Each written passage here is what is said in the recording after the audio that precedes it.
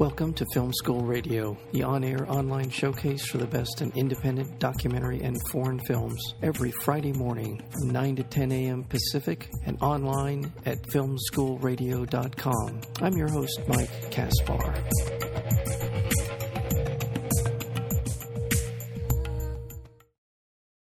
I'm really thrilled and honored to have with us once again, has agreed to come back on the show, despite his better judgment, I'm sure.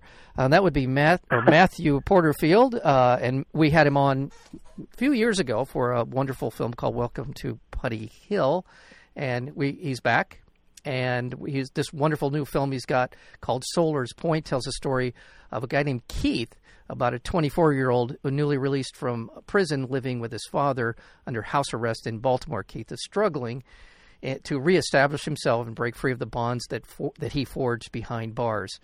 And it goes from there. There's a lot in this film. There's a lot to be talked about. There's a lot of nuances. The acting is terrific. The story is depressingly familiar for people who are aware of what's happening throughout the United States in terms of our deindustrialization. That's the big picture. The small picture is the story of Keith and his father and in the circumstances they find themselves in. Matthew Porterfield, welcome back to Film School. Oh, thank you for having me. It's great to be here. Thank you. I just sort of brushed the top, atop the storyline here. If there's anything you want to add to what I said, feel free. But if not, where are the origins of the story behind Solar's Point? I was thinking about Baltimore again as a character, as it's played in my previous films. In particular, an area of the town where my family settled, my grandparents, in fact. It's an old industrial town called Dundalk, which was built by Bethlehem Steel. My grandfather worked there. And I was really interested in how, because of the industrialization, opportunities for people my age and younger don't exist in the same way as they did for our grandparents' generation. And my starting point was a young man who's transitioning back into this world, looking for opportunity. The image of the literal shackle, which he wears under house arrest, was a strong one for me and kind of held the piece together at its foundation. But I began to think of the film sort of as a road movie, which is how it sort of plays, I think, and all the characters that he meets along the way paint a portrait of this place, this particular area in Baltimore City. Yeah, and it's very subtle. One of the things that I found in Putty Hill, I think I called it Welcome to Putty Hill, pardon me, Putty Hill and this film have in common, and your films in general have in common, is the character development in them is subtle, understated, but as the story progresses, we get a fully sort of fleshed out window into their world and into their character, and that happens here as well. And it in many ways it mirrors the bigger picture of Baltimore and sort of this attempt to do the right things, but constantly being drawn into situations that are untenable. I don't know if this is an observation you would agree with, but tell us a little bit about how you go about developing characters in your film. Yeah, I would agree, and thanks. Well, I'm interested in audiences meeting characters on screen a bit like we meet people in life. We don't present our biographies immediately up front. You know, we're presented with clues, and we assess. And I really like developing characters sort of slowly and hopefully organically, so that audiences get to learn about them over the course of a couple hours and maybe a couple of days. In writing Keith, I was thinking a lot about myself, honestly, just sort of thinking about my own life and how I've walked the line at times between sort of meaning and meaninglessness, and Keith is on that line and maybe making more impulsive choices, reckless choices than I've made. And certainly he's a character with less opportunity. I had a really good education, and Keith hasn't gone in that direction. But I was thinking about my own sort of impulsive tendencies and self-hatred, to be honest, which is, I think, something that a lot of men grow up with, and how on his journey he's battling obstacles, certainly that are societal, but also ones that he's presented for himself. Yeah. And along the way, as I said, in the sort of playing in the genre of a kind of a road movie, he meets all these characters that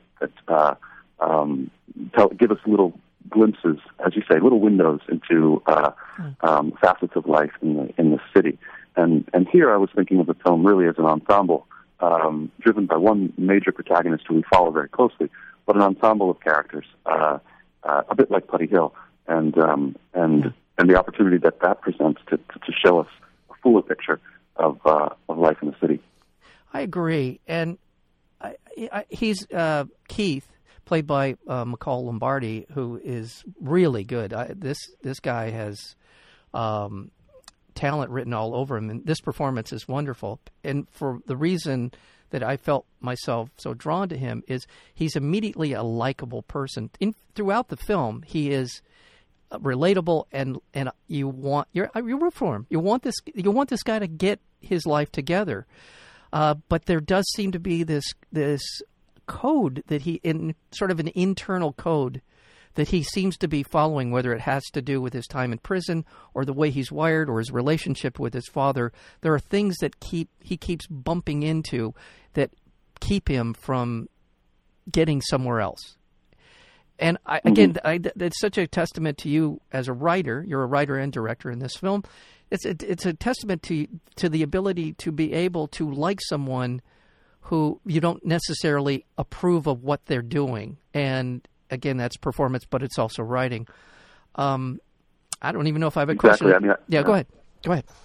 Well, I was just going to agree. I do think that a lot of credit must be given to McCall Lombardi, who plays Keith. I mean, I think on paper the character was harder to relate to for certain readers at script stage, just because you're reading all these things that he does. You don't see him, and McCall embodying Keith has this pathos, this natural pathos, and this energy that I think is really compelling. So the audience watching him is drawn to him in a way that maybe isn't clear on the page. I mean, I'll take the credit as writer, but I also have to say that casting was so crucial here. It was essential that Keith be played by someone that we can root for. Yeah, he has I think of so many good performances. There is the dialogue, the interaction with the other actors in the film, but there's a physicality to him. I mean, he's a young man. He looks like somebody, and if this is a compliment or not, he looks like somebody who just got out of prison. Now, I don't know but it does. He has the physical bearing of someone who is very reactive to his environment, which you would expect from somebody coming out of prison. He's very tuned into it, and he's kind of cat-like in his reaction to certain circumstances, which is, again, I think a skill set that you develop if you're in prison. So all of these things kind of come together in him that make him just you can't take your eyes off of him, I guess is what I'm trying to get to in his performance.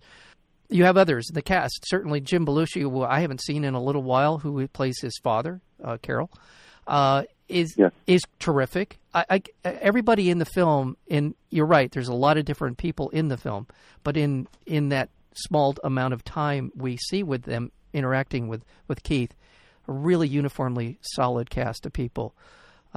Belushi, tell me a little bit about your decision to cast him as his dad.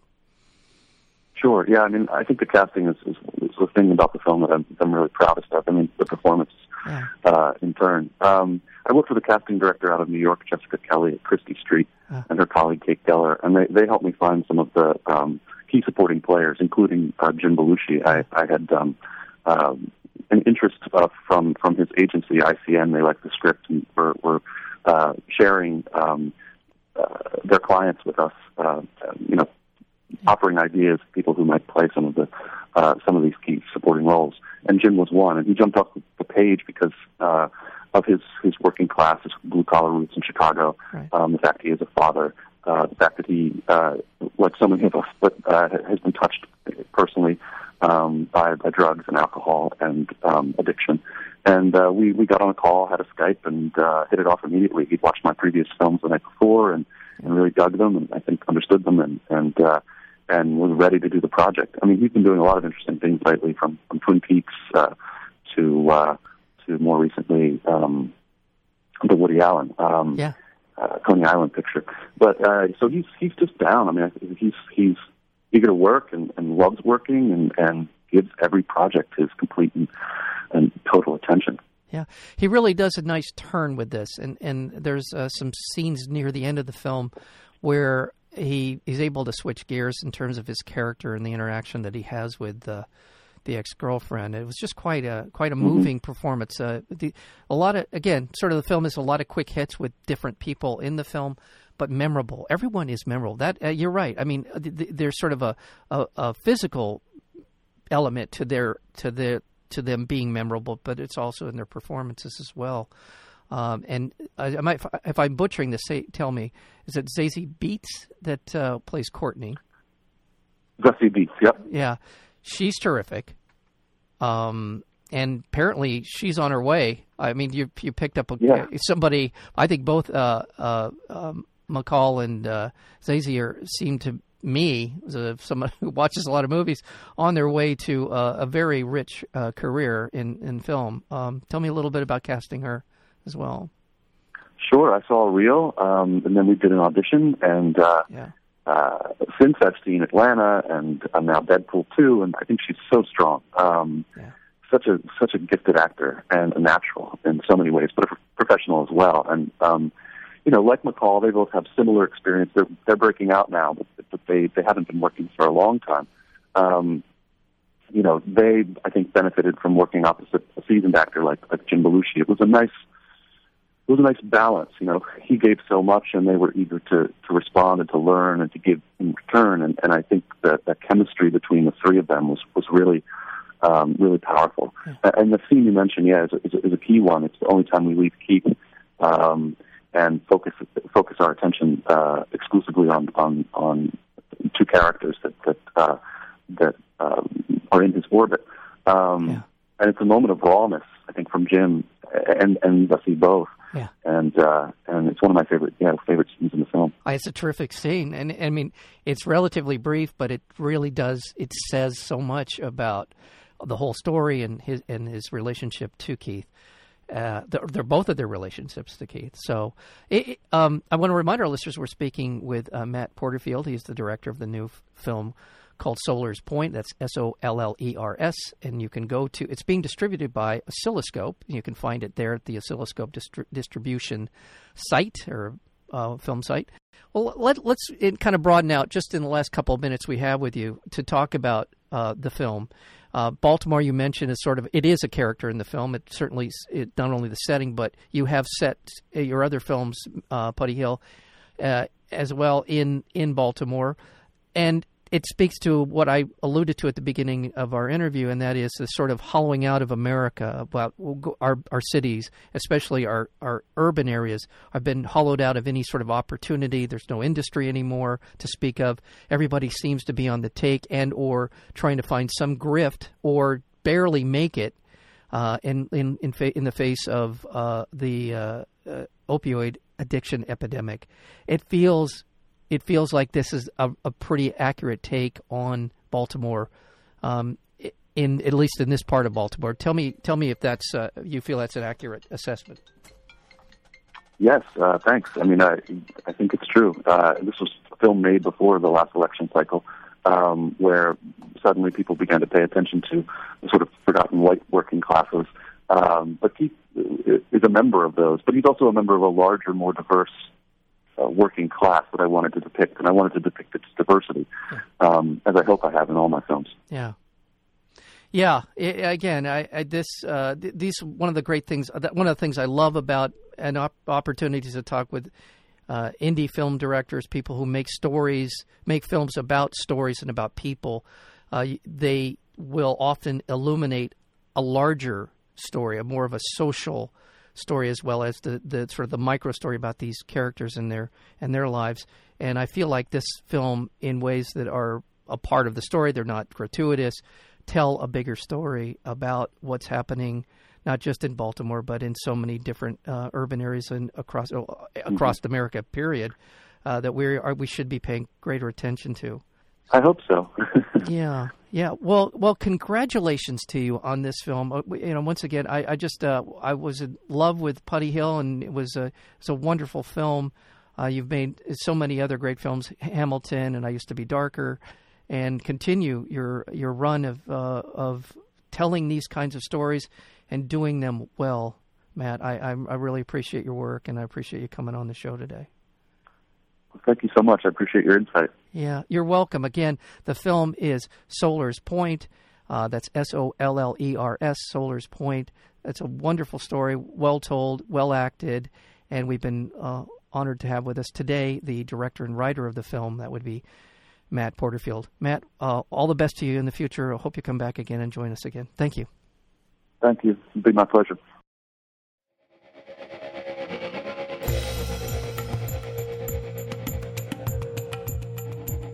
You've been listening to Film School Radio, the on-air online showcase for the best in independent documentary and foreign films. You can find out more about the program at filmschoolradio.com. I'm your host, Mike Kaspar. Thank you for tuning in, and we'll see you next week with another edition of Film School Radio.